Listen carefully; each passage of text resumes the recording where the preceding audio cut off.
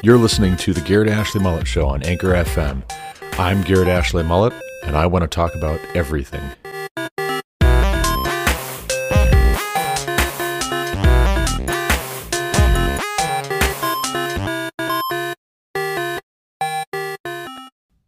Moses assembled all the congregation of the people of Israel and said to them, "These are the things that Yahweh has commanded you to do.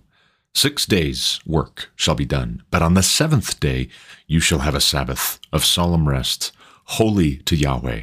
Whoever does any work on it shall be put to death. You shall kindle no fire in all your dwelling places on the Sabbath day." Moses said to all the congregation of the people of Israel, "This is the thing that Yahweh has commanded. Take from among you a contribution to Yahweh. Whoever is of a generous heart, let him bring Yahweh's contribution: gold, silver, and bronze, blue and purple and scarlet yarns, and fine twined linen, goat's hair, tanned ram's skins and goat skins, acacia wood, oil for the light, spices for the anointing oil, and for the fragrant incense, and onyx stones, and stones for setting, for the ephod and for the breastpiece. Let every skillful craftsman among you come and make all that Yahweh has commanded: the tabernacle, its tent and its covering, its hooks and its frames, its bars, its pillars and its bases, the ark with its poles, the mercy seat and the veil of the screen, the table with its poles and all its utensils, and the bread of the presence, the lampstand also for the light, with its utensils and its lamps, and the oil for the light, and the altar of incense with its poles, and the anointing oil and the fragrant incense, and the screen for the door, at the door of the tabernacle, the altar of burnt offering with its grating of bronze, its poles, and all its utensils, the basin and its stand, the hangings of the court, its pillars and its bases, and the screen for the gate of the court, the pegs of the tabernacle and the pegs of the court, and their cords, the finely worked garments for ministering in the holy place, the holy garments for Aaron the priest, and the garments of his sons for their service as priests. Then all the congregation of the people of Israel departed from the presence of Moses, and they came, every one whose heart stirred him, and every one whose spirit moved him, and brought Yahweh's contribution to be used for the tent of meeting, and for all its service, and for the holy garments. So they came, both men and women. All who were of a willing heart brought brooches and earrings and signet rings and armlets, all sorts of gold objects, every man dedicating an offering of gold to Yahweh. And every one who possessed blue or purple or scarlet yarns, or fine linen, or goat's hair, or tanned ram's skins, or goat skins, brought them. Everyone who could make a contribution of silver or bronze brought it as Yahweh's contribution. And everyone who possessed acacia wood of any use in the work brought it. And every skillful woman spun with her hands, and they all brought what they had spun in blue and purple and scarlet yarns and fine twined linen. All the women whose hearts stirred them to use their skill spun the goat's hair, and the leaders brought onyx stones and stones to be set for the ephod and for the breastpiece, and spices and oil for the light, and for the anointing oil, and for the fragrant incense. All the men and women, the people of Israel, whose heart moved them to bring anything for the work that Yahweh had commanded by Moses to be done, brought it as a freewill offering to Yahweh. Then Moses said to the people of Israel, "See, Yahweh has called by name Bezalel, the son of Uri, son of Hur, of the tribe of Judah, and he has filled him with the Spirit of God, with skill, with intelligence, with knowledge, and with all craftsmanship, to devise artistic designs, to work in gold and silver and bronze, in cutting stones for setting, and in carving wood, for work in every skilled craft. And he has inspired him to teach both him and Aholiab, the son of Ahisamach, of the tribe of Dan. He has filled them with skill to do every sort of work done by an engraver, or by a designer, or by an embroiderer in blue and purple and scarlet yarns and fine twined linen, or by a weaver, by any sort of workman or skilled designer. Bezalel and Aholiab and every craftsman in whom Yahweh has put skill and intelligence to know how to do any work in the construction of the sanctuary shall work in accordance with all that Yahweh has commanded.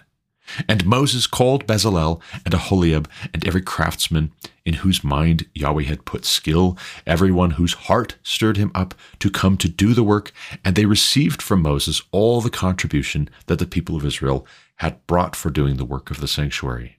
They still kept bringing him freewill offerings every morning, so that all the craftsmen who were doing every sort of task on the sanctuary came, each from the task that he was doing, and said to Moses, "The people bring much more than enough for doing the work that Yahweh has commanded us to do."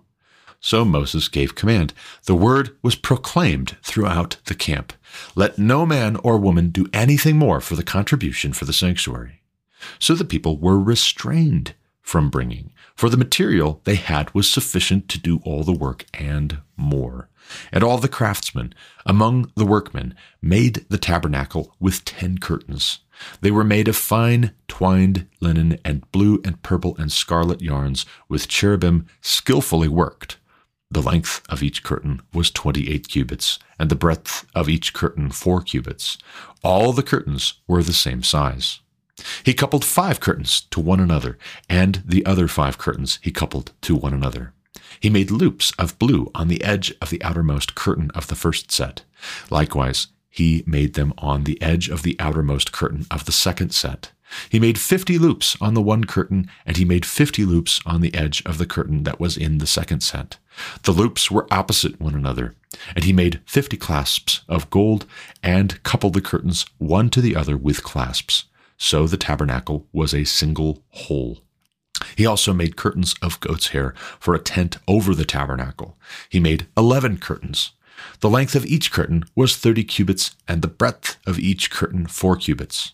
The 11 curtains were the same size. He coupled 5 curtains by themselves and 6 curtains by themselves, and he made 50 loops on the edge of the outermost curtain of the one set, and 50 loops on the edge of the other connecting curtain. And he made 50 clasps of bronze to couple the tent together, that it might be a single whole. And he made for the tent a covering of tanned ram skins and goat skins. Then he made the upright frames for the tabernacle of acacia wood. 10 cubits was the length of a frame, and 1.5 cubits the breadth of each frame. Each frame had 2 tenons for fitting together. He did this for all the frames of the tabernacle. The frames for the tabernacle he made thus: 20 frames for the south side, and he made 40 bases of silver under the 20 frames, 2 bases under one frame for its 2 tenons, and 2 of silver, 2 bases under one frame, and 2 bases under the next frame. For the rear of the tabernacle westward, he made 6 frames. He made 2 frames for corners of the tabernacle in the rear, and they were separate beneath but joined at the top, at the first ring. He made 2 of them this way for the 2 corners. There were 8 frames with their bases of silver, 16 bases, under every frame 2 bases. He made bars of acacia wood, 5 for the frames of the one side of the tabernacle, and 5 bars for the frames of the other side of the tabernacle, and 5 bars for the frames of the tabernacle at the rear westward. And he made the middle bar to run from end to end halfway up the frames. And he overlaid the frames with gold, and made their rings of gold for holders for the bars, and overlaid the bars with gold. He made the veil of blue and purple and scarlet yarns, and fine twined linen with cherubim skillfully worked into it. He made it. And for it he made 4 pillars of acacia, and overlaid them with gold.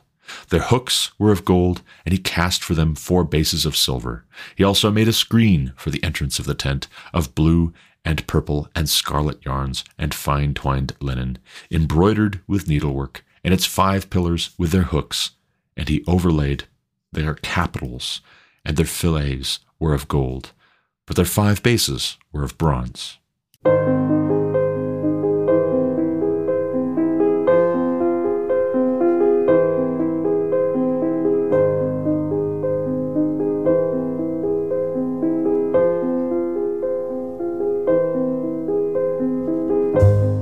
Welcome back to the Garrett Ashley Mullet Show. This is, of course, Garrett Ashley Mullet coming to you from Greeley, Colorado for episode 586 of this podcast. This is a Thursday, actually, and March 30th, 2023. And that was a bit of Exodus, as you know, if you've been listening here lately, we're going through the book of Exodus, and we talked through quite a lot of the book of Genesis before this, but the passage I just read, specifically if you want to go and read it more closely on your own, is Exodus 35 and 36, having to do with Sabbath regulations, having to do with contributions for the tabernacle, having to do with construction of the tabernacle. And some of that probably sounded familiar if you were listening, a week or two ago, as we read through the passage where God gives instructions to Moses for how the tabernacle and the various things that go into the tabernacle are to be constructed, and of what materials and how many and what dimensions. But what's important about this, it's not repetitive like Moses, for instance, forgot that he had already written this stuff down. What you have on the front end is God giving these instructions to Moses. What you have here on the back end is Moses relaying those instructions faithfully to the people of Israel and to the specific workmen who are going to be doing the work. And a couple of things really stand out to me, and I want to talk about them because they are important for what comes next, what follows in the course of our discussion in this podcast episode. One thing that occurs to me is that you have this idea, even in the Old Testament, of giving of your own free will, of giving what you choose to give and what you can gladly give, what you feel cheerful in giving, because the Lord, we read elsewhere, loves a cheerful giver. You don't have these things being taken by force. You don't have them being taken under compulsion. You don't have them being taken by way of a guilt trip. You have them being given freely after an invitation is offered to give. And more to the point, you don't just have barely enough. Sometimes that'll happen when there's an ask for resources, for support, for money in particular. You will have those who have asked for a contribution coming up short. They ask for a certain amount. They say, we need a certain amount to build a building or to do a project, and they're not given enough. And they have to come back and ask for more. Or they'll ask for a certain amount, and then because they didn't plan things out very well in advance, they find that they've gone over budget. And so now it's either the project is going to be incomplete, or they're going to come and say, hey, in order to finish, we need a little bit more than we thought originally. What you have here is coming in under budget. You have an invitation to contribute being made, being issued to the people of Israel, and they're giving in excess of what is needed to do the work. Also, you have all of the planning and all of the details on the front end. So when enough has come in, what doesn't happen? What doesn't happen is people are giving over and above, and they keep on giving and giving and giving. And Moses is like, yeah, keep it coming. Keep it coming. We'll find something to do with the extra. No. He issues a proclamation to all the people. Oh, okay. All right. That's enough. We're full. We got what we needed to. We have plenty. We have more than enough to do the work that God has told us to do. That's enough. And I think that's significant. I think for anybody who is running a charitable organization or a 501c3 or a nonprofit, anybody who's running an organization of any kind and doing fundraising work, especially as a Christian, if you are doing work as a Christian and you're inviting others to partner with you financially, it's good to have planned out what the money is going to be going for and to know when enough has come in. It's good to also be willing to say, that's enough. We're good. We're good. We are fully funded. We don't need any more.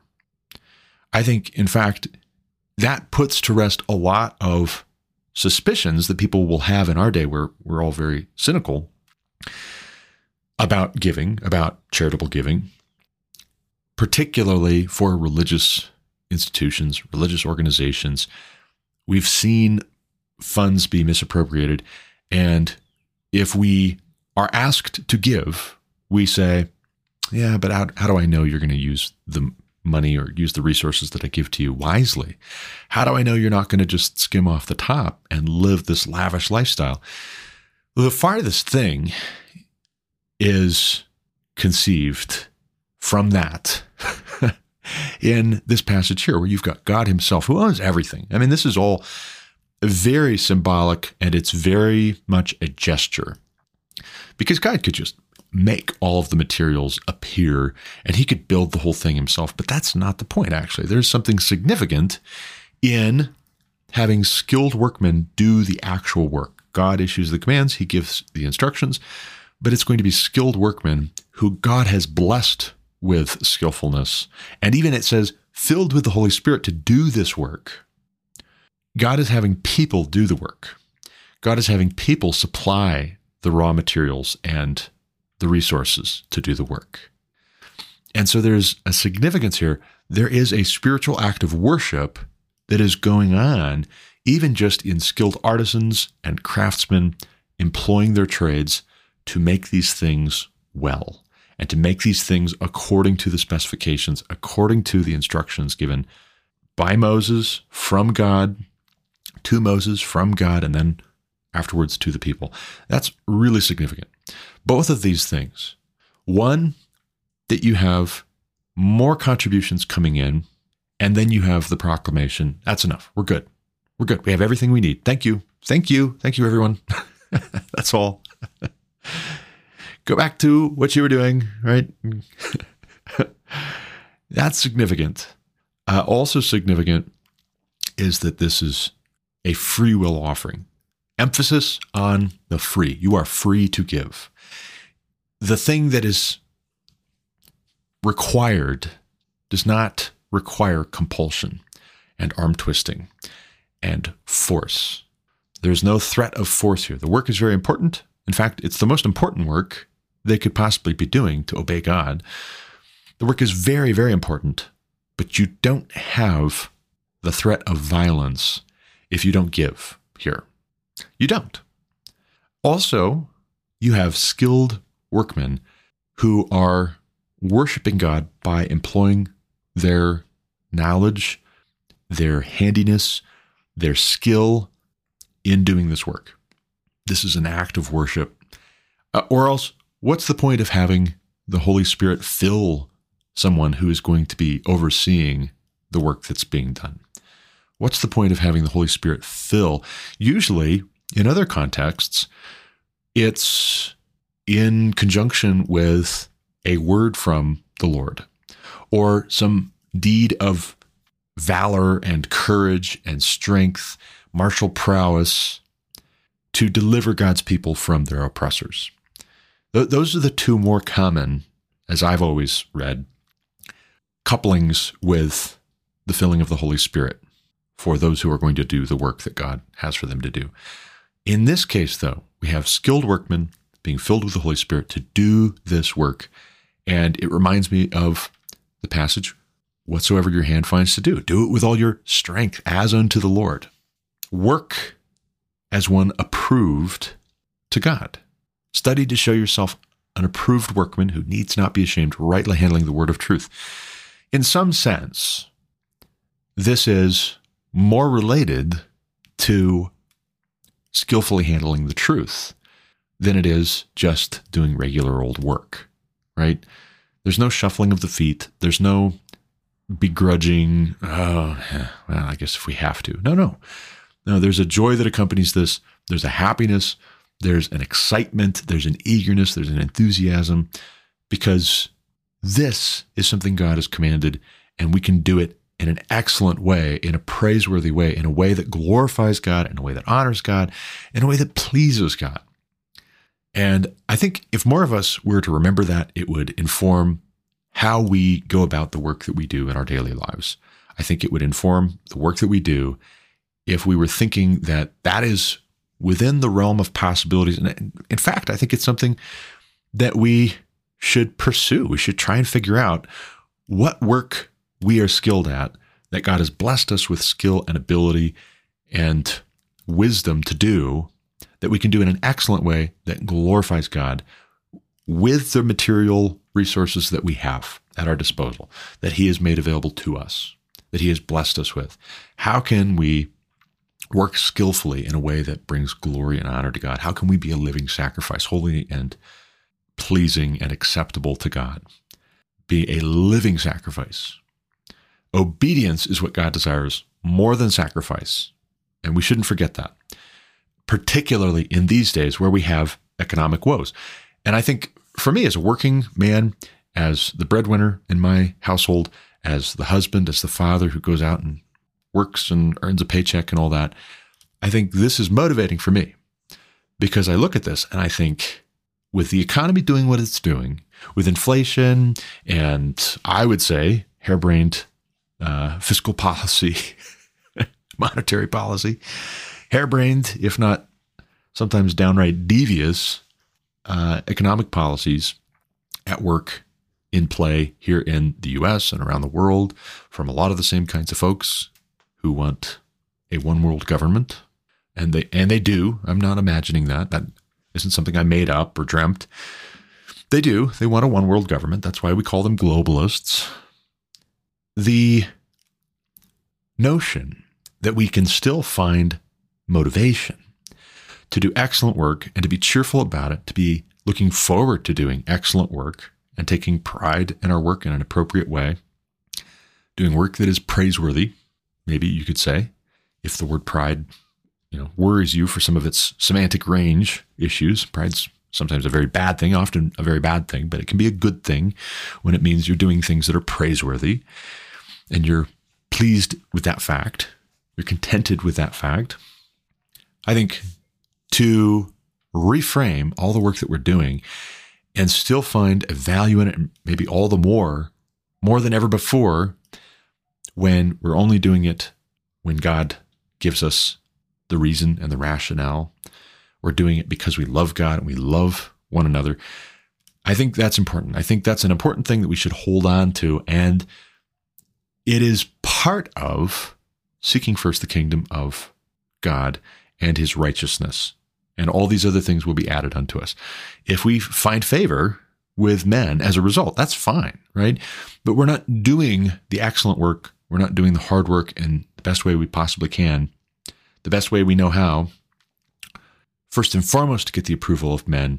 And that's important to remember when you sometimes are going to be working with people who won't be pleased no matter how good the work is. In fact, sometimes you'll work with people who are looking for things to find fault with in your work just because they don't like you. As a Christian, as we live increasingly in a post-Christian age, that will get to be more and more of a feature of our working lives, where no matter how excellent the work is that you do, people will try and find something to pick at, something to insinuate about your work ethic or your skill or your intelligence or your integrity, because they don't like that you're a Christian. They don't like that you have a sense of right and wrong that disapproves of their manner of living, their lifestyle, their sensibilities, their attitudes, their way of relating to people. They don't like that. And so in order to knock you down a peg or neutralize you or put you in your place or dissuade you, they're not going to be pleased. They just will be impossible to please for you. And yet you have to be blameless. We see that Old Testament. We see that New Testament. You have to be blameless anyways and trust in God and put your hope in God approving, because that's fixed. That's stable. That's steady. You can take that to the bank, as it were, but not banks these days, because the banks these days are all collapsing. It's all funny money, it seems, increasingly. Not for no purpose, not for no reason, but all these things will be added unto us if we're seeking first the kingdom of God and his righteousness, which we must. Moving on from Exodus, I want to talk a bit about something that came to my attention actually when I very first got back. I didn't want to podcast about it right out the gate when we very first got back from our trip, my son Solomon and I, doing a whirlwind tour of 4 national parks, a state park, a national monument, 4 states technically, 1,600 miles, 4 days. I didn't want to talk about this right out the gate because I wanted to take some time to think it through, think it over. But just a little bit of backstory, and this is going to be very candid, very off the cuff, this episode. My family and I have been using Ambleside Online as our curriculum for several years now, and we've been very pleased with it. And if you don't know anything about Ambleside Online, the brief overview from the About Us page at amblesideonline.org is that Ambleside Online's free Charlotte Mason homeschool curriculum prepares children for a life of rich relationship with God, humanity, and the natural world. Basically, Charlotte Mason is something of a guru of educational philosophy. She wrote extensively about how we should approach, how we should think about cultivating young minds. And she's very well respected among homeschoolers in particular. Charlotte Mason is not known to all, right? You'll find plenty of people who are homeschooling without even an awareness of who Charlotte Mason was, much less what she thought or what she taught or what she wrote. But in the case of this curriculum, I'll just say for a very high-level explanation, summary, there's a heavy emphasis on reading classical works, the great works, reading great books that have been regarded as timeless in the canon of Western literature, in the history of Western civilization in particular. You read these books, you think them through, you discuss them, you talk about them, and they are timeless treasures that will make you wiser, that will help you to see the world more clearly, that won't necessarily just teach you what to think, they will help you to learn how to think better. And the point of education, really, is first and foremost character formation, secondarily, to know things so that you can do work skillfully. Making money is a byproduct, but first and foremost, education is about character formation. It's about helping mold and shape you into somebody who is knowledgeable and wise and hopefully, insofar as people can be good, even with a sinful nature to grapple with and contend with, you can be good. And so, that said, the reading list gets freshened up from year to year. And there are a couple of groups within AO, within Ambleside Online, this organization, who oversee that process of looking over the reading lists, looking over the curriculum every year, and making tweaks and adjustments so as to improve it, so as to make it better and better. And that's laudable, right? That's a good thing. That's an honorable thing to do, because what was I just saying about being skilled workmen and doing good work and presenting ourselves as ones approved to God, because we want God's approval first and foremost. We're not looking for man's approval first and foremost. It's a good thing to be looking back over your curriculum and making sure that it's always fresh, making sure that if there are ways to improve it and make it better, you are taking advantage of those and you're working with other people to do so. That's good. That's good and laudable and praiseworthy, and I have no problem with that. Now, that said, there are a couple of announcements that have been made in the Facebook group. There's a Facebook community for Ambleside Online. They have a page where it's more of a one-way street. They do the talking and let people know what is what. There's that on Facebook. And then there's also a Facebook community, which is a closed group where you have to ask to join, and then you're invited in and you're allowed to be a part of it. And then posts and conversations, materials that are posted, you'll have access to. Otherwise, they're private and you can't look at them. But if you're part of this group, then you can have access and you can take a look and you can see things for yourself and read and stay up to date, right? Which is good. Well, my wife is on this group. I'm not on this group because she takes point on the execution piece. I am the overseer, and I supplement here and there where I might be able to explain a concept or a subject better because I'm more familiar than my wife is, or I have more of a temperament for that subject, more of an interest in that subject. I've read more on that subject. But my wife takes point, and so she's part of this discussion group.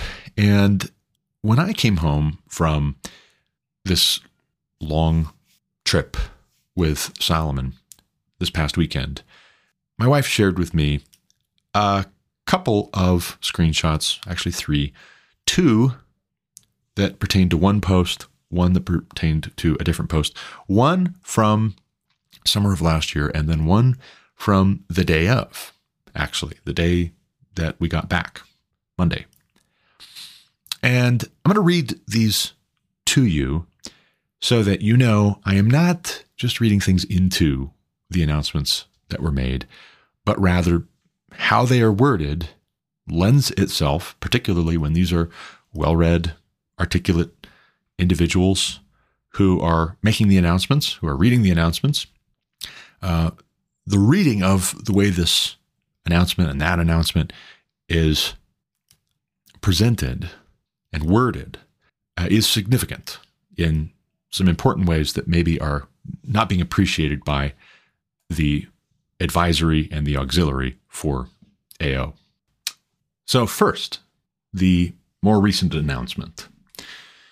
And I quote, I'll just read the full thing. I don't want to skip any of it. I don't want to rush it because words are important. The meaning of words is important. The context is important. And I quote, "The world has changed in just a few years, and so many issues have evolved. As a result, some of our worldview books are no longer current. They were dealing with issues that mattered 8 years ago, but the world is rapidly changing, and we want Ambleside Online students to be prepared for the world that's out there right now, rather than 15 years ago, and ready to live in that world. This is for years 7 to 12. We've changed the titles. Devotional is now spiritual formation, and Bible is now a separate category, and worldview is now citizenship. For the spiritual formation books, we have added some inspirational missionary biographies. We've also increased the impact of the other books by highlighting just 1 or 2 per year. We have added one current book that's written by a contemporary, Jackie Hill Perry. It is still doctrinally sound. Thus, AO's position hasn't changed. We've merely found a new voice to add to our timeless classic books. Citizenship includes ourselves, Plutarch, worldview, government and economics, and current events. You can find all of those subjects in this category. A few more important notes. Some of the books on the now old list in these categories are still included in the new list as optional or as free reads in other years. For those of you who wish to still use the old book lists and schedules, they will remain available on our website through the 2023 to 2024 school year. And always, always, always be sure to check our footnotes. Thank you. Edited to add. Our current events page is being updated, and the master book list sheet is being updated as well. But we didn't want to hold this up. We'll keep you posted. Smiley face. All right, so let's just take this announcement. Just take this announcement by itself before we go back to last June.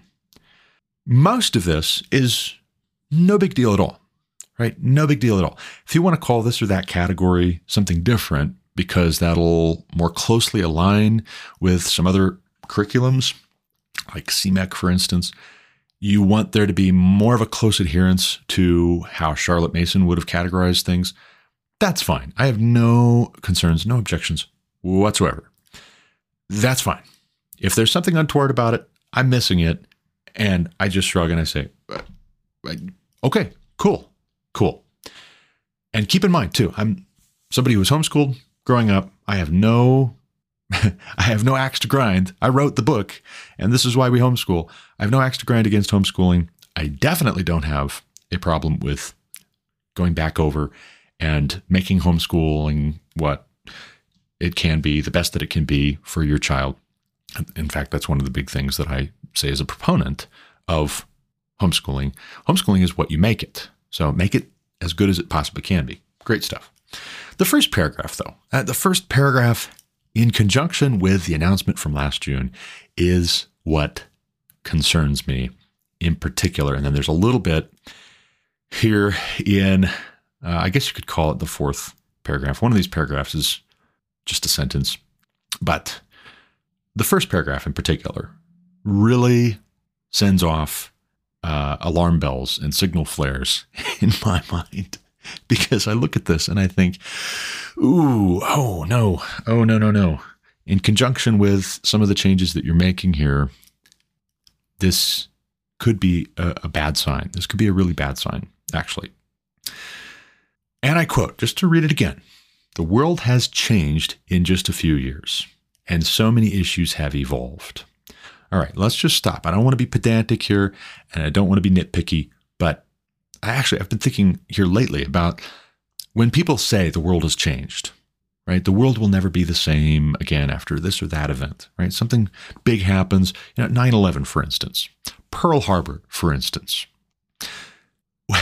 the firing on Fort Sumter, for instance. I mean, there are things that happen that are very significant and that very much alter our view of the world. I would grant you that. And there are things that maybe reframe our thinking or present new challenges or new opportunities. Okay, yes. But the world has not changed. The issues have not evolved. Maybe the conversation has shifted. Maybe our perception of the world has shifted. But that's not the same thing, right? That's not the same thing. And it's important to know that and to be firm on that. Maybe we are understanding better the world that we live in as some things happen or as we read certain things. That's the whole idea of education, is that we would understand better the world that we actually live in and that we've lived in all along. But there is no new thing under the sun. And that really is my point. That's my counterpoint to this first statement and everything else that can potentially follow when somebody says the world has changed. The world has changed. And so now we need to upend everything that we were doing. Watch out, because that happens a lot. And I'm not trying to conflate every other time that happens with what's going on here with the AO announcement, but it can creep in. It can absolutely creep in. The world has changed in just a few years, and so many issues have evolved. When we see that from the viewpoint of the AO Advisory and Auxiliary, their worldview books, some of them, are no longer current, I say, wait a second, are these timeless treasures or aren't they? That's part of the problem with pulling in too many contemporary books, too many contemporary works, because it's really hard to tell when something's hot off the presses whether it's a timeless treasure. I mean, it's a little too soon. Timeless, classic, really needs to be reserved for things which have over time had staying power, right? You can use the word classic in a number of ways. You could say, oh, well, that's classic because it harkens back to things that are classic. Okay, great. I'll grant you that. But a narrower usage of the word really should be reserved for things which have been around for quite some time and they have a shelf life that is proven. They've been tried. These ideas have been tried. They've been implemented, and the results have been beneficial and are desirable. And therefore, we also are reading and listening and considering and weighing and responding and living accordingly in some sense. Also, a big question in my mind is, what mattered 8 years ago that doesn't matter today? What mattered 8 years ago that doesn't matter today? Because that is a way that you can read this, as if to imply some of their books that were dealing with worldview are just outdated. They just don't matter because we don't view the world that way anymore. And I just say, whoa. Oh, hold on. It's not the world that changed. It's the perception of the world that has shifted. And there's two ways that we could go when we say certain issues mattered 8 years ago and they don't matter anymore. One way we would go would say, we realize that some of these classic works that we should have been reading to prepare us for the cultural moment, the crisis, the conflict of visions we're living through right now, some of the books we should have been reading to prepare, we weren't. But we're going to incorporate those classic works that show parallels to the time that we're living in now because we believe that there is no new thing under the sun. You could go that direction with it. And I would say that's the right direction to go with it. Because there is no new thing under the sun. Because people are people. There's a bit of a shell game with progressivism, with leftism. Radical leftism in this country right now is increasingly disconnected from reality. They inhabit our reality, right?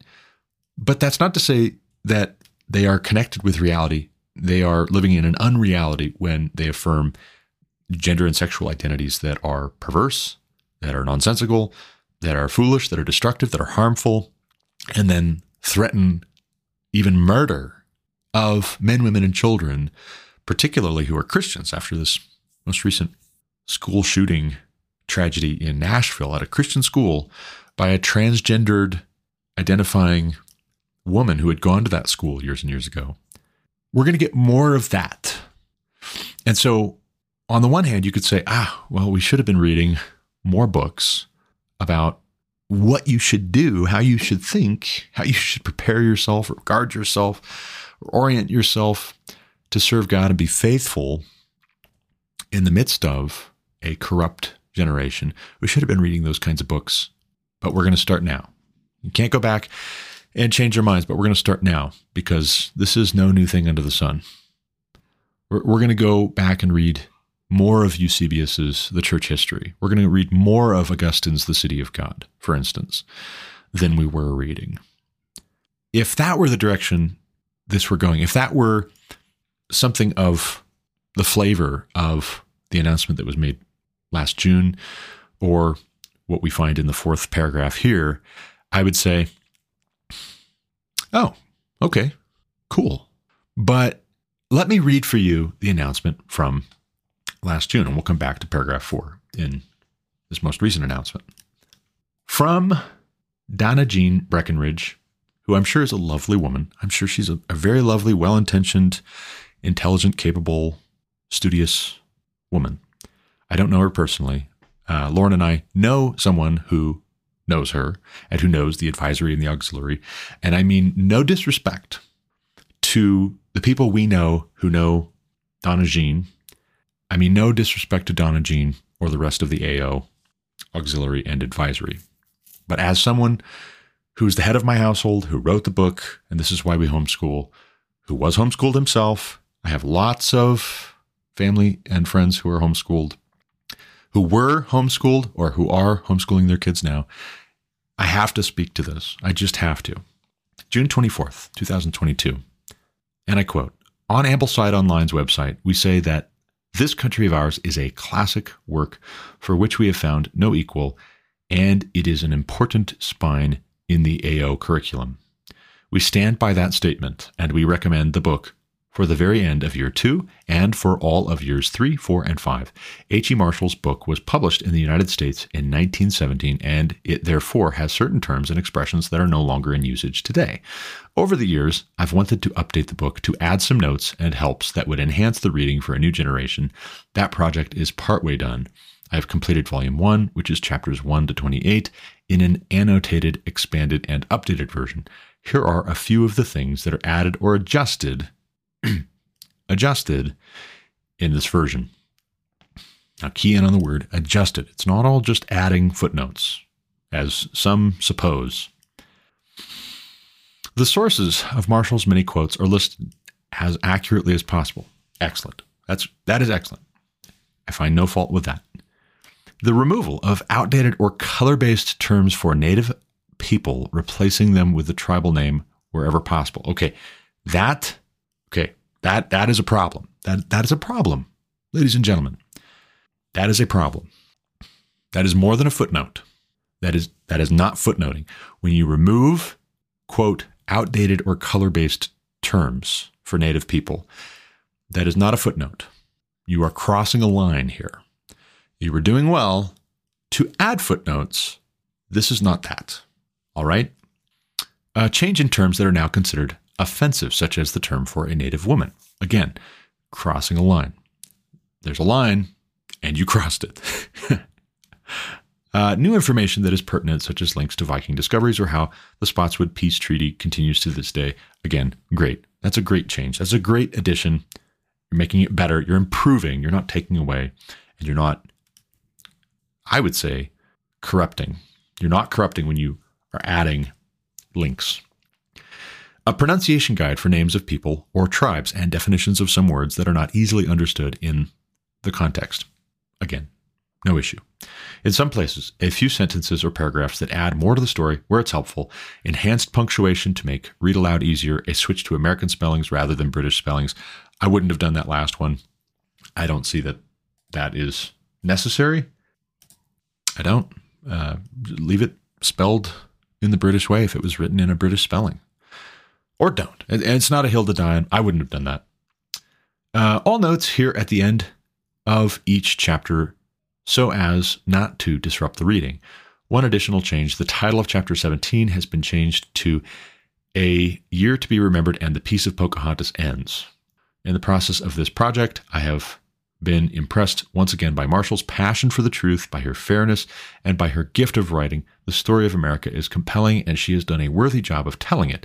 This version seeks to follow in her footsteps. This version is now available in paperback, hardcover, and an inexpensive Kindle version. Volume 2 will be available in a few months, with the third volume completed in a similar time period. Volume 4 will be original material, taking the story beyond 1917 for term 1 of year 6. Charlotte Mason wrote, quote, "It is never too late to mend, but we may not delay to offer such a liberal and generous diet of history to every child in the country as to give weight to his decisions, consideration to his actions, and stability to his conduct. That stability, the lack of which has plunged us into many a stormy sea of unrest." In this stormy sea of unrest, here is a new look at this country of ours. Please know that anyone can still use the original version of TCOO and the free version online, but if you want the updated version, it is available on Amazon. Okay, so that's the announcement. That's the announcement from last June. Let me explain, please hear me when I go through what concerns me here and in conjunction with the most recent announcement regarding worldview, regarding a lot changing in 8 years, regarding the inclusion of one contemporary author in the lineup.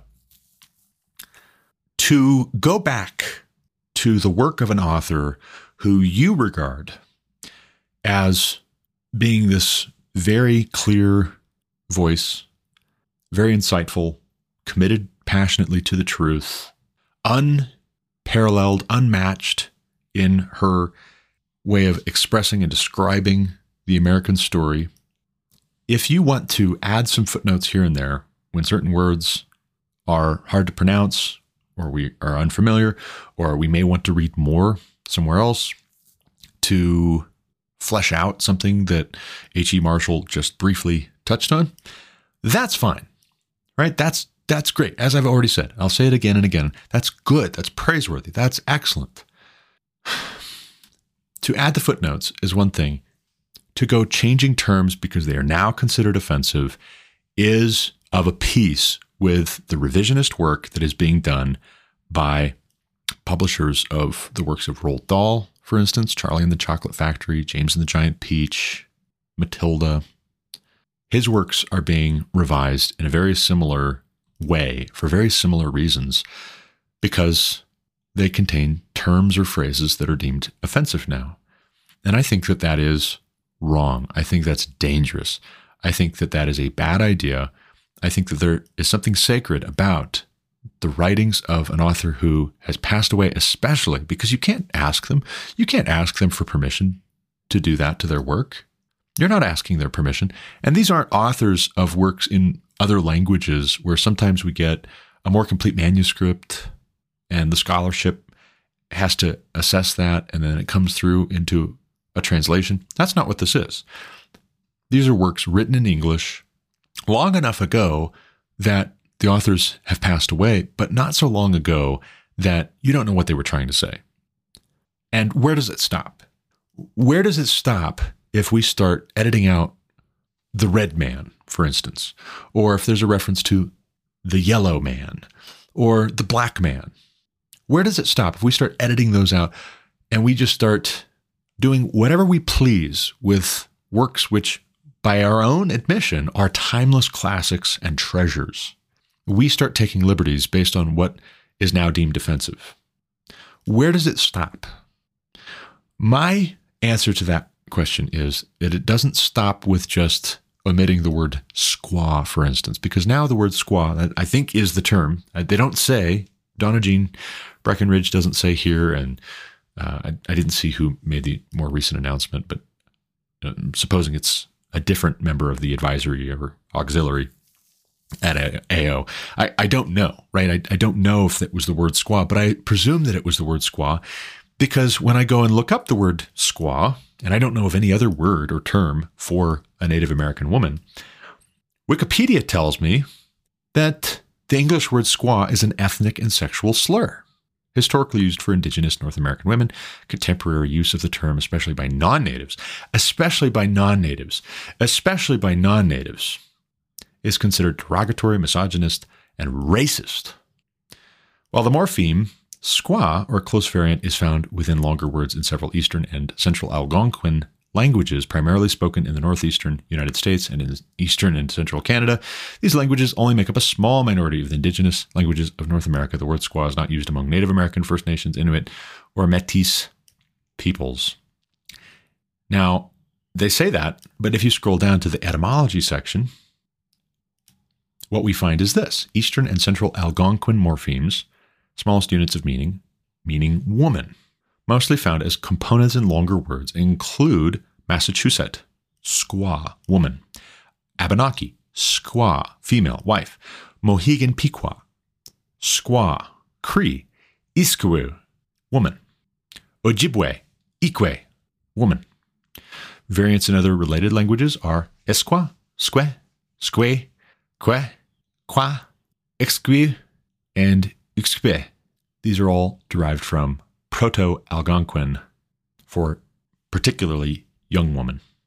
The notion that the word originally referred to a woman's body part is inaccurate, according to linguist Ives Goddard. In the first published report of Indigenous American languages in English, a key into the language of America, written in 1643, Puritan minister Roger Williams wrote his impressions of the Narragansett language. Williams noted morphemes that he considered to be related to squaw and provided the definitions he felt fit them as a learner, including squaw, woman; squassock, women; keegsquaw, virgin or maid; segusquaw, widower; and squasnit, woman's god. So all this is to say, ladies and gentlemen, because someone has decided to be a community organizer and try and make an issue where there presumably was none, in English-speaking peoples using the Native American, New England tribes' word for woman, because somebody has decided to be offended and then convinced a whole lot of other people to be offended about this, and because they've put it into a Wikipedia article and some such, saying that this is a racial and sexual slur, therefore H.E. Marshall's work will have every instance of the word squaw stricken from it? Really? You know, there's a great book by George Orwell called 1984, in which these kinds of games are played with language. And it's a loyalty test. And it's not meant to make sense. When Winston is being tortured in 1984, so that he will say 2 + 2 = 5, the point is not that Big Brother, the government, the state, these totalitarians actually think that 2 + 2 = 5. They don't actually think that. It's not the point. The point is you will submit. You will obey. We will not permit you to say 2 + 2 = 4 if we told you to say 2 + 2 = 5. It's about crushing Winston's will.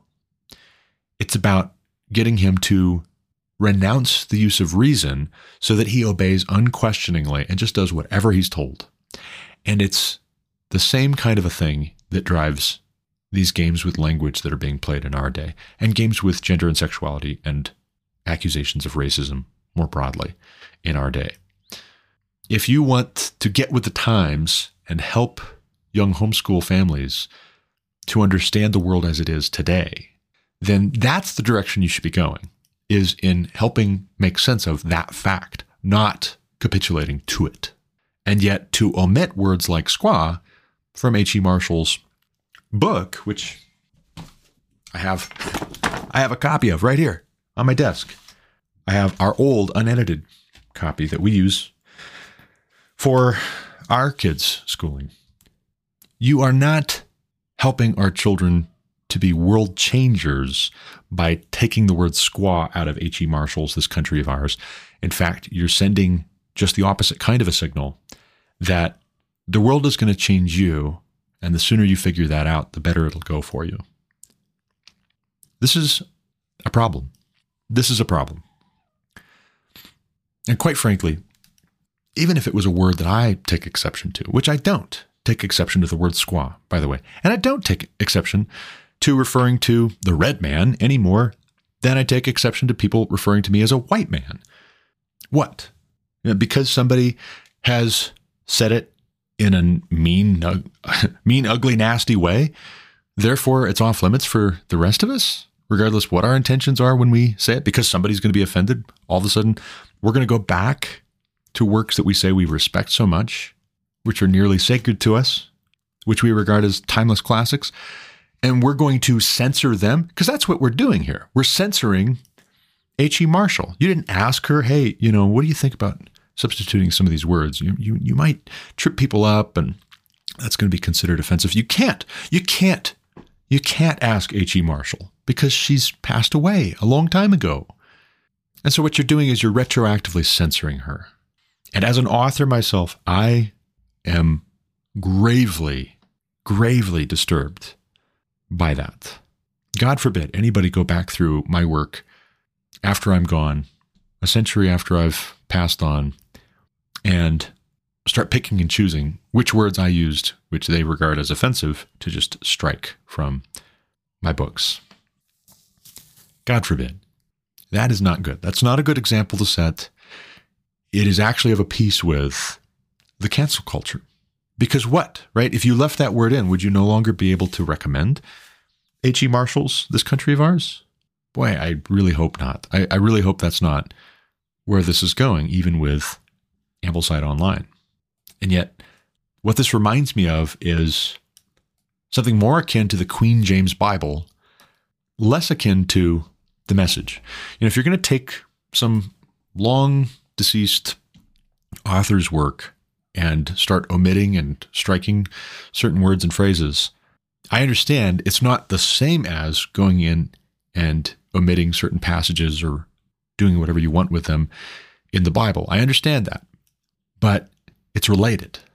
Eugene Peterson paraphrased the entire Bible with the Message, the Bible in contemporary language.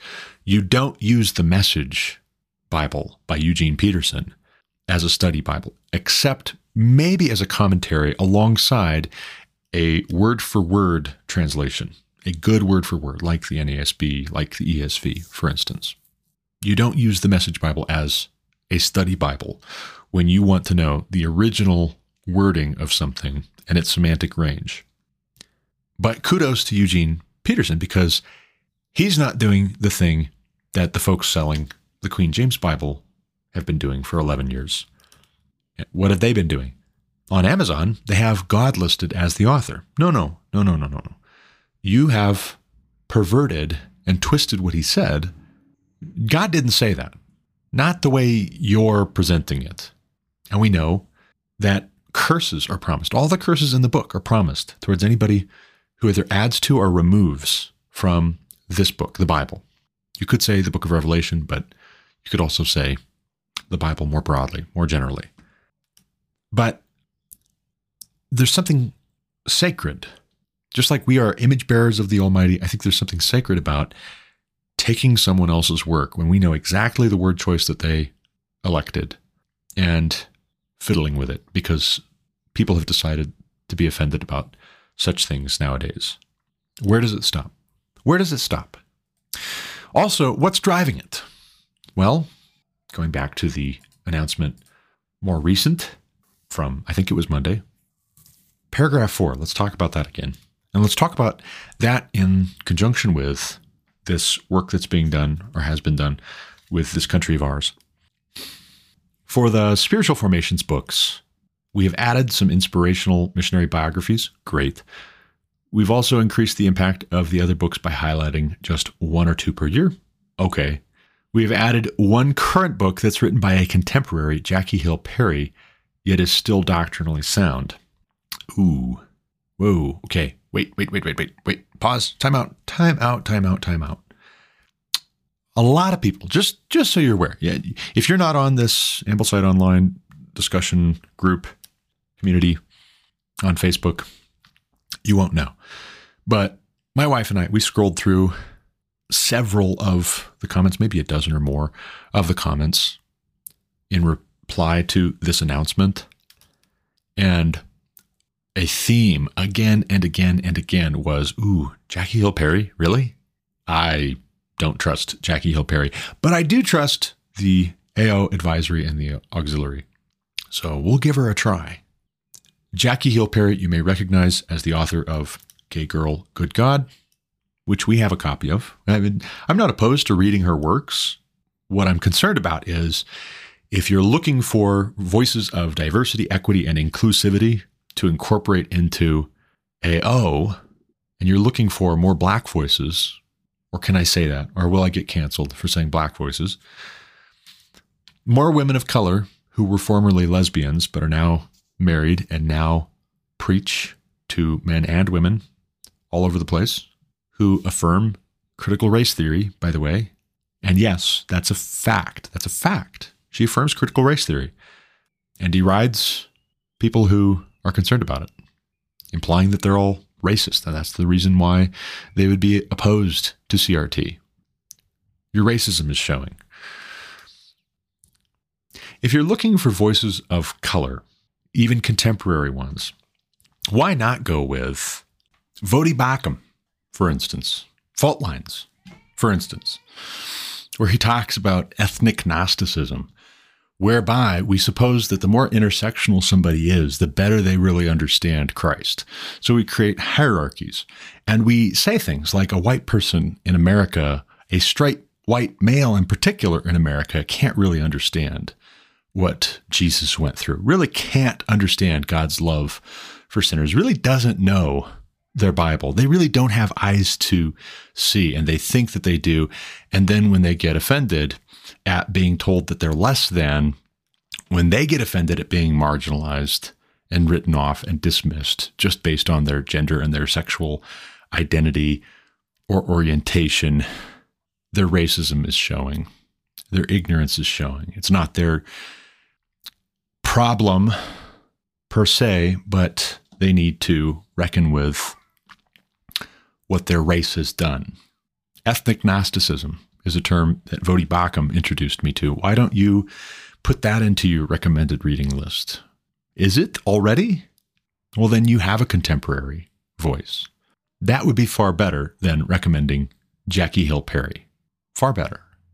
I'm going to go ahead and play a little bit of audio here from Jackie Hill Perry's Instagram from May 20th, 2022. So not years and years and years ago, not a different life, not a whole different Jackie Hill Perry. Go ahead and take a listen, and I'll help you to understand what it is that you're hearing if you're not so good at understanding the lyrics to rap. Here's cut one. Take a listen.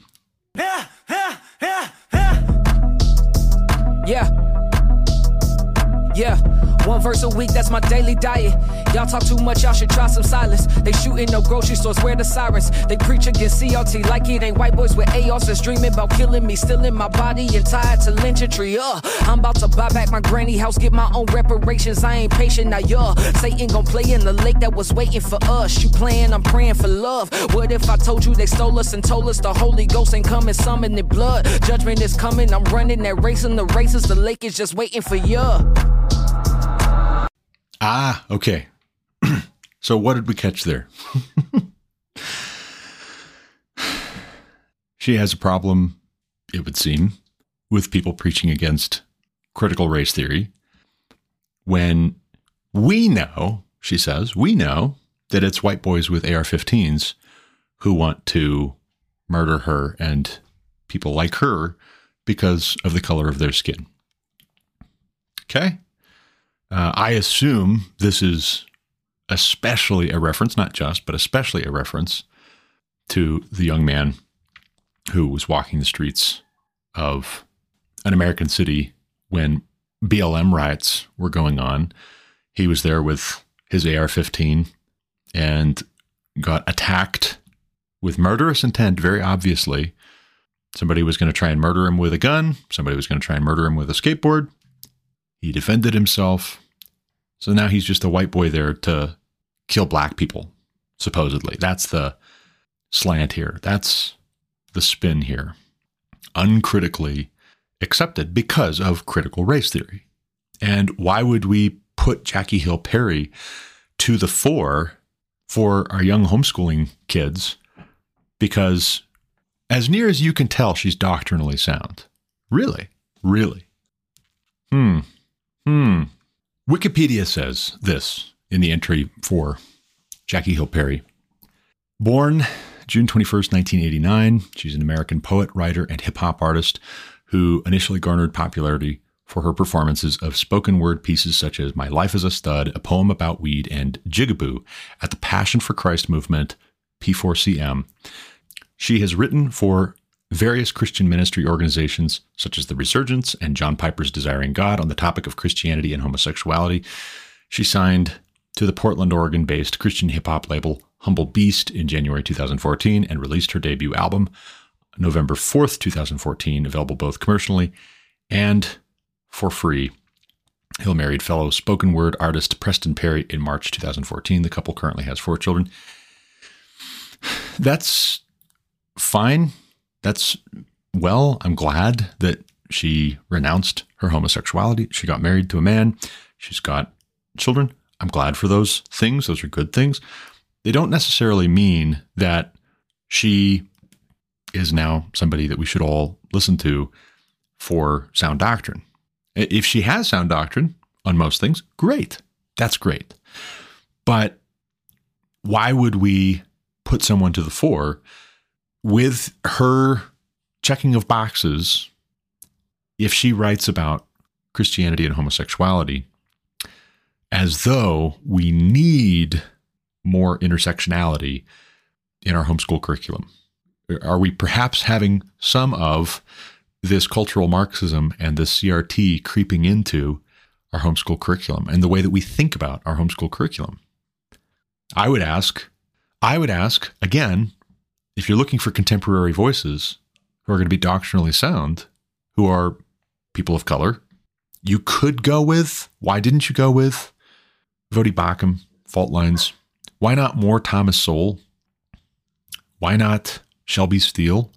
Those are also options, but they're decidedly conservative options, which I would imagine is more in line with what you're trying to do with reading classic works of literature. You're trying to conserve our appreciation for these timeless treasures. So wouldn't you go with a more conservative author, speaker, voice, commentator, if you're trying to speak to the issues of today? Now let me read for you just a little bit of one of the poems that's highlighted here in the Wikipedia article. One of the spoken word pieces that Jackie Hill Perry became famous in the first place was discovered as a result of having written. My life as a stud. I remember the first time I kissed her lips as my heart began to flip, all moral convictions beginning to flip. I grabbed her hips and kissed her bottom lips because I always wanted to try it. For many years, the enemy infiltrated my thoughts with homosexual merchandise, and that day I decided to buy it, but he tricked me. He had me thinking that I could just try it one time and see what it was like and I could move on, but it didn't work like that. 1 year into me, him, hers, relationship, my gender did a flip like that. Sports bras over breasts, wife beater over chest, white tee over rest. Now the organs that qualify me as a woman lay flat as my back turned to the king. I'm wearing boxers as if I got something dangling in between them, but nope, I'm still a queen. It seems that our outward exterior is often shaped by the inward Richter scale of our own self-esteem, and mine's was low. I didn't know where to go with these perverted thoughts of mine. I remember it started when some genitals were stuffed in my mouth at the age of 5. I'm growing up wondering why I'm crushing on girls when I know it's natural to like guys. My heart steadily being hardened, 'cause no guy wanted eye for eye, just thighs. Daddy kept saying hi, then bye, then hi. Now I can't trust guys. Then my daddy just up and died on me. His funeral was the last time I stepped foot into a church. I refused to deal with the eyes looking down on this deep-voiced, masculine girl, yet couldn't see past my face to pray, past the pants falling past my waist, past the fitted caps and the braids, past the past hurts in my heart that patterned this ex-stud standing before you today. All I wanted was a hug. All I needed was someone telling me of God's love and the delivering power of his blood shed for the lost. I had to realize how 1 Peter 2:24 lets me know how he became me on that cross, a stud, so that I would be able to die to this sin and live for righteousness. Yet then again, this flesh I'm in was enjoying itself. Even though the laws of truth were written on my heart, I still chose to choose. I still chose to choose to deny him. And if I didn't repent of my sin and trust in him, and this heart inside my chest stopped beating, 20 billion years would have went by, and I still would have been frying. I remember the first time I bought my first Cyberskin strap-on, and I'm just going to stop right there. Okay? I'm going to stop right there, because this is one of the poems, one of the spoken word poems that Jackie Hill Perry got started on in being a public figure in American Christianity. This is one of the works, and a lot of things are all mixed up here, and it's messy.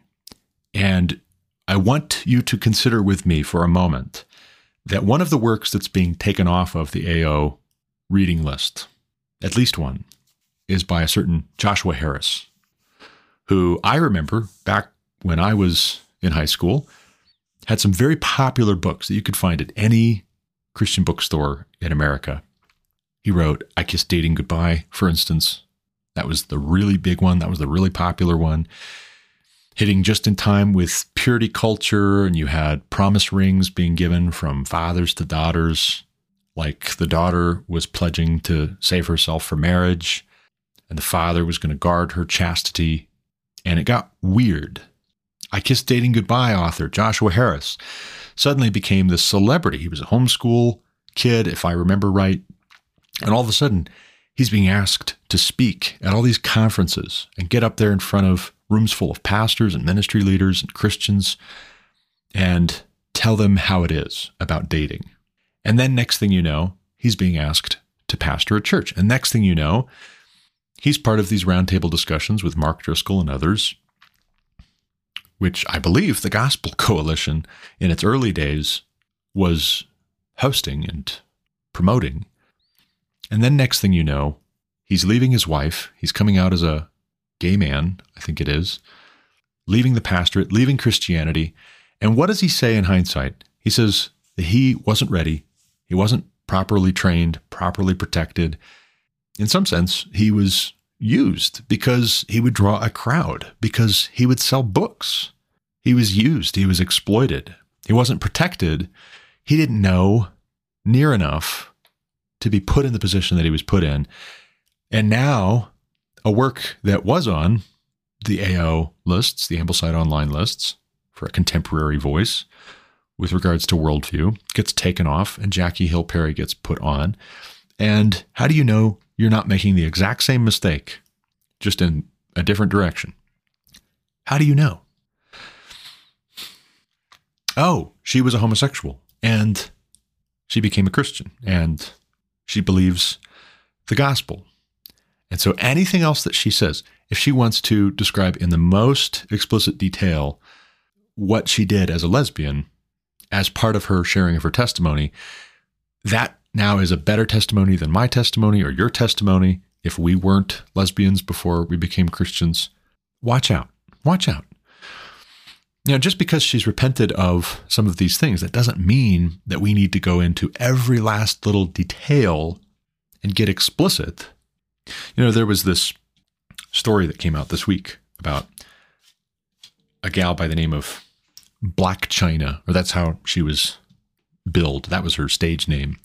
She had an OnlyFans and was a performing artist, or so they would say. And she was getting very, very satanic and very demonic increasingly as she was going down this road of basically online prostitution. And then here recently, she came to faith in Christ, and she had a tattoo of a Baphomet, which is like the symbol for Satan's face, the goat-headed demon for Satanists. She had a tattoo of a Baphomet removed, and I think posted video of it, and deleted her OnlyFans account. And she's going to leave all that behind because that was her past life. If all of a sudden, next thing you know, she writes a book, and next thing you know, she's getting up and she's preaching to large conferences of men and women about, in detail, what she was doing with OnlyFans. And then all of a sudden she's like, oh, hey, why don't I just show a slideshow of pictures and videos and all the stuff that used to be on my OnlyFans? Somebody with some maturity and some sense should be like, hey, no, that's not good for all the rest of us. That doesn't need to be presented right now. You don't need to go into all of that detail. We don't all need to see that and hear that and experience that. And yet, the slippery slope that we're on with regards to Jackie Hill Perry here will have us putting her book on a reading list for AO homeschooling kids in the interest of diversity, equity, and inclusivity. And she's a proponent of CRT. I had a Chinese student. That's how he described himself. That's all he would tell me. He wouldn't tell me his name, but he just described himself as a Chinese student. Come across some of my writings here a few years back, and he reached out, and we've spoken over the phone a time or two, written back and forth a bit. He had some big questions about some of the things that are written in the Old Testament, and also how he should think about his being Chinese. And what he told me was he was afraid to ask people he knew and the pastor of the church that he attended. He was afraid to talk with them about some of the questions that he had because he didn't know if he would sound dumb or if they would take it the wrong way or how they would receive that. But then he had read some of my articles at On the Rocks blog, and he thought, oh, this guy seems like he would be able to have a conversation with me and maybe help me think through some of these things. But one of the things he told me was confusing for him is that he used to be an Obama voting Democrat, and then he became a Christian, and he doesn't know how much of what used to be his sensibilities when he was an Obama voting Democrat are still correct, true. How much of his recoiling from certain things in the Bible is because, well, those are just hard things, no matter what your background is. How much was his former life that he just hasn't worked through yet? He hasn't taken some of these thoughts captive just yet, and he's in the process, and he needs some help. And that's what the church should be about, and that's what Christians should do when they're bearing one another's burdens. But I bring this up because you could have a Jackie Hill Perry, for instance, not just, but we'll use her as an example because she's being put forward as an example. You could have a Jackie Hill Perry repent of homosexuality, turn away from that. And if the people she's being put to the fore by, who are promoting her work, who are asking her to come and speak to large gatherings of Christians across the country, if they're not themselves clear on CRT and they haven't thought through this, they haven't studied it, they don't know what it is, they're kind of riding the fence, or they actively support it, she might have a lot that she really needs to work through with regards to CRT, that if they're like, oh, no, that's great, include that CRT with the rest of your message.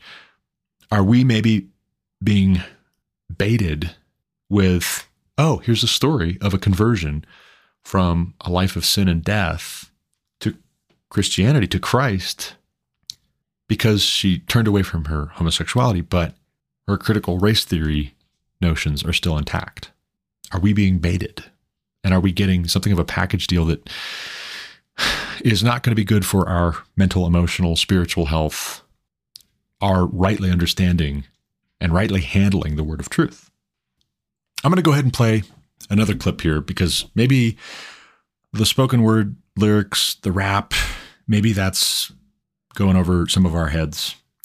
But here is a short clip from a longer discussion, which is hosted by the Gospel Coalition, or I should say it's available at the website for TGC, featuring Jasmine Holmes, Melissa Kruger, and Jackie Hill Perry talking about the backlash against CRT and how they feel about it.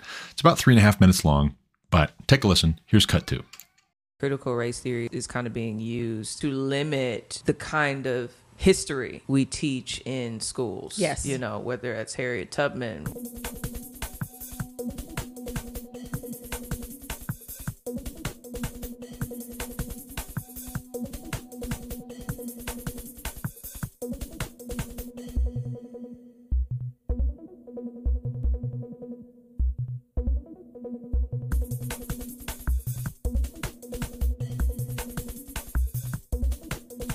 I have a question for y'all. As teachers, I think one thing we are seeing is that critical race theory is kind of being used as a, I don't want to use the word excuse because that could feel dismissive, but it's being used to limit the kind of history we teach in schools. Yes. You know, whether it's Harriet Tubman, whether that's just all the things, right? How do you feel about that as teachers? Because I've seen on Twitter in particular where teachers are, and I think I saw it on your page, where teachers are becoming fearful that what can I teach without being like reprimanded? Right. When I talk about the Civil War, Right. When I talk about, you know, the West Atlantic slave trade.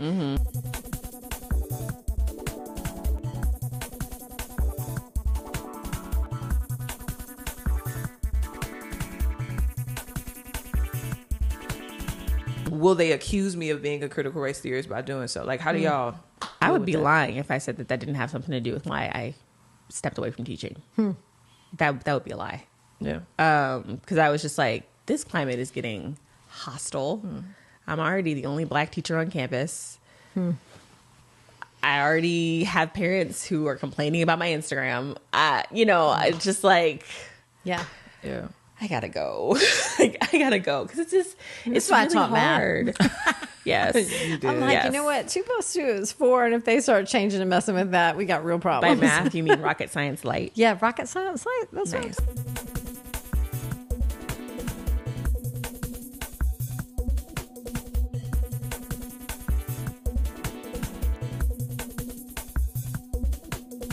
I was talking to a teacher and she was like, well, they're teaching critical race theory light at my school. And I was like, what is that? And she was like, well, it's not critical race theory, but it uses some of the same phrases. And I was like, so are they also teaching rocket science light at your school? And she was like, what do you mean? And I was like, well, rocket scientists all start out knowing that 2 + 2 is 4. It's very important. It's foundational because it's math.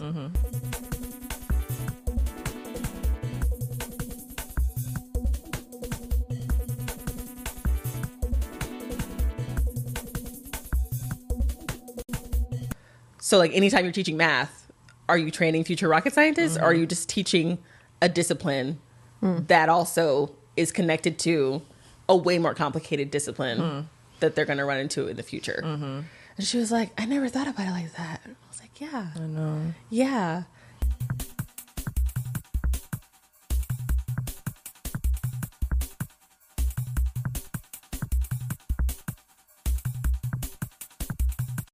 Okay, now let's go back. Let's go back again to the announcement from Ambleside Online. Let's read it again. So we pair these things together. The world has changed in just a few years, and so many issues have evolved. As a result, some of our worldview books are no longer current. They were dealing with issues that mattered 8 years ago, but the world is rapidly changing, and we want Ambleside Online students to be prepared for the world that's out there right now, rather than 15 years ago, and ready to live in that world. Skipping down to the middle of paragraph 4 here. we have added one current book that's written by a contemporary, Jackie Hill Perry, yet is still doctrinally sound. Thus, AO's position hasn't changed. We've merely found a new voice to add to our timeless classic books. Again, it's too soon to say these are timeless classic books when they've just come out in the past 8 years. I mean, that Jackie Hill Perry discussion with Jasmine Holmes and Melissa Kruger is from February of 2022. So we're not talking 8 years ago. We're not talking, well, that was before she had really gone through sanctification to the extent that she would understand the difference between social justice and biblical justice. You know, no thanks to Tim Keller and others, David Platt and Eric Mason and Paul David Tripp. No thanks to those guys for conflating and collapsing the two into one another. Because they do, right? They do. They collapse those into each other. Keller says in Generous Justice that anytime he sees the word justice in the Bible, he writes social in the margins. So he sees social justice and biblical justice as the same thing, which is problematic, to put it mildly. But it's just false. It's just false that parents concerned about critical race theory are trying to limit how much kids learn about Harriet Tubman. That's just not true. Or if it's true in some case, like any case at all, then it's just as valid to say that all of the critical race theory folks hold that 2 + 2 = 4 reeks of white supremacist patriarchy, which is a thing. I mean, that's a thing that the CRT folks are actually saying. They are saying 2 + 2 = 4 reeks of white supremacy. 2 + 2 = 4 is racism. Does that mean that Jackie Hill Perry believes that 2 + 2 = 4? No. But my wife is currently working through the longer, full conversation about race episode here. Let's Talk podcast. She's currently working through that. It was sent to her. And one of the things that she's described to me, and I haven't listened to it myself yet, but I believe her, is that Jackie Hill Perry comments that CRT is so complicated, it's like rocket science. And she doesn't fully understand it, but she's not the smartest person. But then all these people who are saying they do understand it and they're against it, they must not understand it because she doesn't understand it, right? So she's not bragging about how smart she is, how wise she is. She's kind of humble bragging that she's not very wise, she's not very smart. And yet, for some reason, she doesn't want to accept that parents who are against CRT, regardless of their skin color, because there are lots of black parents and brown parents and red parents and yellow parents and white parents. And if it's okay to say white people, it's okay to say other people's skin color as well. It has to be. It just has to be. Them's the rules. But why, if she's saying, I don't fully understand it, would she refuse to believe that parents who are against it understand it? Well, maybe they understand it and you don't, and you should listen to them instead of dismissing them all as racists. Isn't that kind of the trick that's being played here, potentially? That you just call the other person racist and then you don't have to listen to their argument? Isn't that kind of the cheat? Of course it is. Of course it is. But there's more to it, because one of the really big problems with CRT is that it's being coupled with this idea that you can't be racist unless you have the power. We divide everybody into the oppressor-oppressed categories based on who has more power, who has more wealth. And so then, in a sense, to embrace somebody who's a proponent of CRT and incorporate their works into your curriculum uncritically, without a whole lot of cautions and warnings, without presenting the other side like Bodhi Bacham in Fault Lines, for instance, is to buy the farm and to kick the bucket on homeschooling. Because what will we say? Well, I think that my kids could get a better education being homeschooled. But isn't that going to just lead to them being oppressors. They're going to be the oppressor class if all these other kids are getting public school educations and they're not getting as good of educations. If your kid has a better education, that means these other kids didn't get as good of an education. If your kids make more money, well, then they're just future oppressors who are predominantly white, is another one of the tropes that's floating around. As though black parents aren't homeschooling their kids in droves as well. Increasingly they are, by the way. But to incorporate Jackie Hill Perry's works when she is a proponent of CRT, even when she's repentant of her past lifestyle, as a lesbian woman, she's going into way too much detail, way oversharing on what that means. We understand what it means that you were a lesbian. Like, you don't have to go into so much explicit detail in your poetry and then mix that in with the gospel. And we don't have to give that a pass or affirm it or applaud it just because you're intersectional, because that, as Vodi Bakum would explain, is engaging in a kind of ethnic Gnosticism, where the people who are intersectional have access to secret knowledge based on standpoint epistemology, based on their lived experience. They know truth, and you can't know truth. You can't make valid judgments because you haven't walked a mile in their shoes.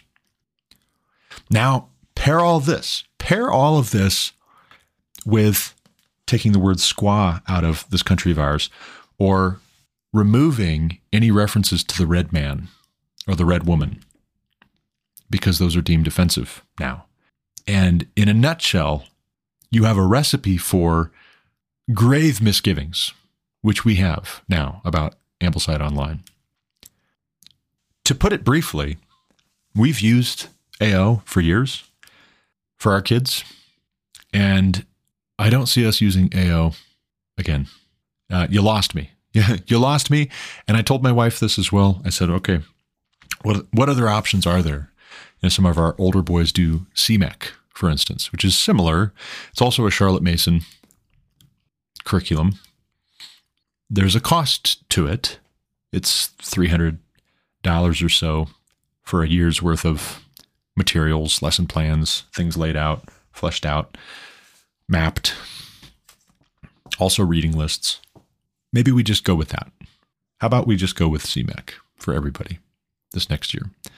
That's what I told my wife when I found out about this. And if somebody wants to say, oh, that's not fair, that's so uncharitable to AO, I say, you know what? The buck stops here. Ladies and gentlemen, good intentions or no, let's not be naive. People who make dangerous compromises are not always people with bad intentions. Sometimes they're just being stubborn, willful, too clever by half, cowardly. Sometimes they don't know what they don't know. And that can be forgiven. I mean, again, nobody's born knowing everything. But if you couple sometimes not knowing what you don't know and getting taken captive by vain and human philosophy with, on the other hand, a stubbornness to be corrected, which I'm not accusing AO of being too stubborn to admit that they have been wrong in this. I'm not accusing them. I don't know these ladies. I have a notion to send them a message on Facebook with a link to this podcast. I hope it finds them well. I hope it's well received. Maybe they'll listen. Maybe they'll be persuaded. But I would caution anyone involved in putting out the AO curriculum for how many parents, how many families, how many homeschooling families in America. I would caution anybody putting out the material against sanctifying everything you decide, everything you announce, everything you say, everything you put in and remove and adjust and tweak, just because you have good intentions, just because you worked really hard on it. I would caution against being easily offended when somebody says, wait a second, this is a poison pill. You're fundamentally undermining the whole premise of this initiative. I mean, how would it be if this most recent announcement were right? The first paragraph, again, and then I got to go. I don't have much time left here. The world has changed in just a few years, and so many issues have evolved. As a result, some of our worldview books are no longer current. they were dealing with issues that mattered 8 years ago, but the world is rapidly changing. Full stop. They were dealing with issues that mattered 8 years ago implies that these issues that your kids were being taught about no longer matter. So then you've just undermined the education that every kid using your curriculum, every family using your curriculum has been operating under. The premise is that these things have always mattered and they always will matter. And now you're implying that they no longer matter and that moving forward, those kids, they got some useless information. They got some bad information. Well, if that's the case, then we should all put our thinking caps on and we should all be thinking about whether the stuff you're incorporating now is timeless. If some of the works by Joshua Harris or Ravi Zacharias, he's another one, some of his books I think were on the reading lists as options. But since his passing, all of the allegations of inappropriate conduct with massage therapists, women who were not his wife, have led to people retroactively removing his books from their reading lists, removing his books from their libraries. A similar thing has been done with Mark Driscoll, with the falling out at Mars Hill Church. Josh Harris, Ravi Zacharias, Mark Driscoll, if their works have not stood the test of time, and they had scandals, and they even fell away from the faith in the case of Josh Harris, but their works were doctrinally sound as far as you could tell. Ooh. Do we maybe have an exception being granted to Jackie Hill Perry, where we say, oh, but her works are doctrinally sound as far as we can tell. Wait a second, you're not using the same standard of judgment.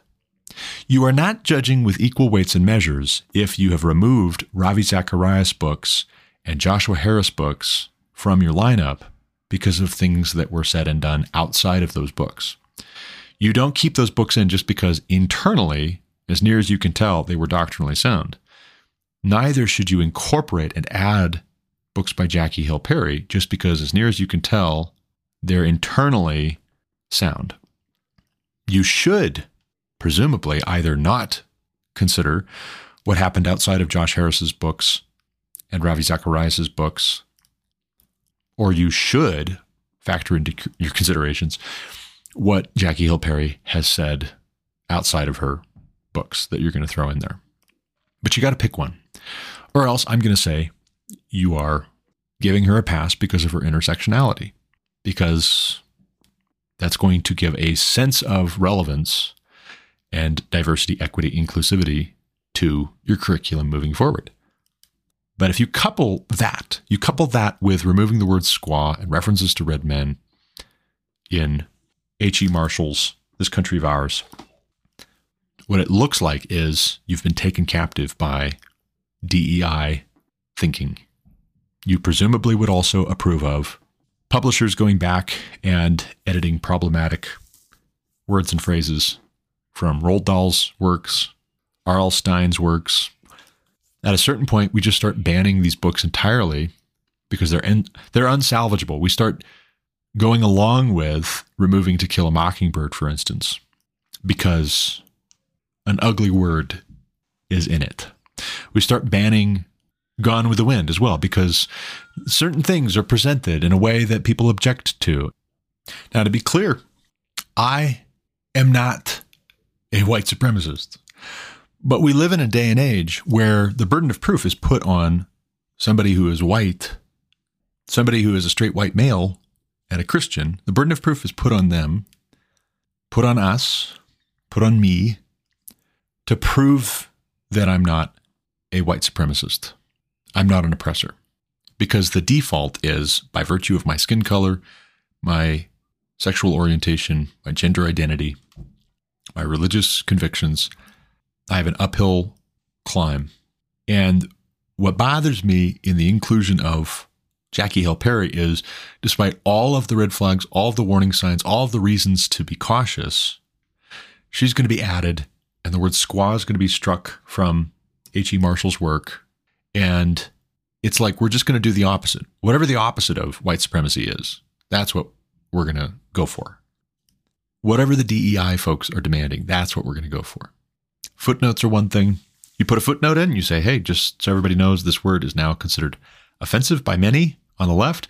But if you want to understand why that is, you really have to grasp the philosophy of the left. And if you're not willing to do that, then my big question is, what are you actually educating your children for? What are you actually preparing them for?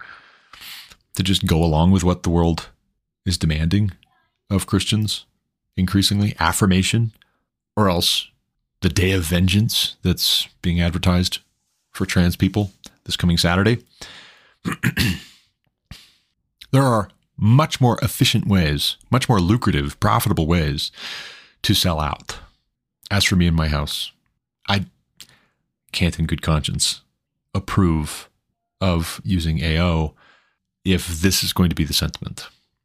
I would love it if this is reconsidered, reevaluated, but I'm not going to hold my breath for all the same reasons that I don't want to send my kids into a public school and then the public school starts teaching my kids CRT and then I've got to appeal to the school board and I've got to risk having my mic turned off and being put on a terrorist watch list, a no-fly list because I objected, but I'm going to keep my kids in there. No. I'm not going to threaten to pull my kids out. We're just going to pull our kids out. And if the people who made these decisions change their minds and they have an aha moment, great. If they're offended that I even said anything about it, well then, my intent was not to offend, but I'm more concerned about the mental, emotional, spiritual health, intellectual health of the kids who are going to be taught these materials and what our paradigm is for teaching these materials. As Christian parents in particular, I'm more concerned about that than I am whether somebody's offended that I questioned their conclusions. I double-checked their math. And that's how we have to be. If we're not prepared to do likewise, then I say, maybe you need to do some soul searching about why you're homeschooling in the first place. And what's it for? Whose approval are you seeking? In fact, man's approval? Paul says if he were seeking man's approval still, he would no longer be a servant of Christ. So we have some choosing to do. But, as I said, that's all the time I've got for this episode. I got to run. As always, thank you for listening. Until next time, God bless. You've been listening to The Garrett Ashley Mullet Show on Anchor FM. For more content like what you just heard, subscribe to this podcast on Apple Podcasts, Google Podcasts, or Spotify. Also check out thegarrettashleymulletshow.com to subscribe to email alerts when new episodes are published. As always, you can reach me with any comments, questions, complaints, objections, or insights at garrettashleyMullet@protonmail.com.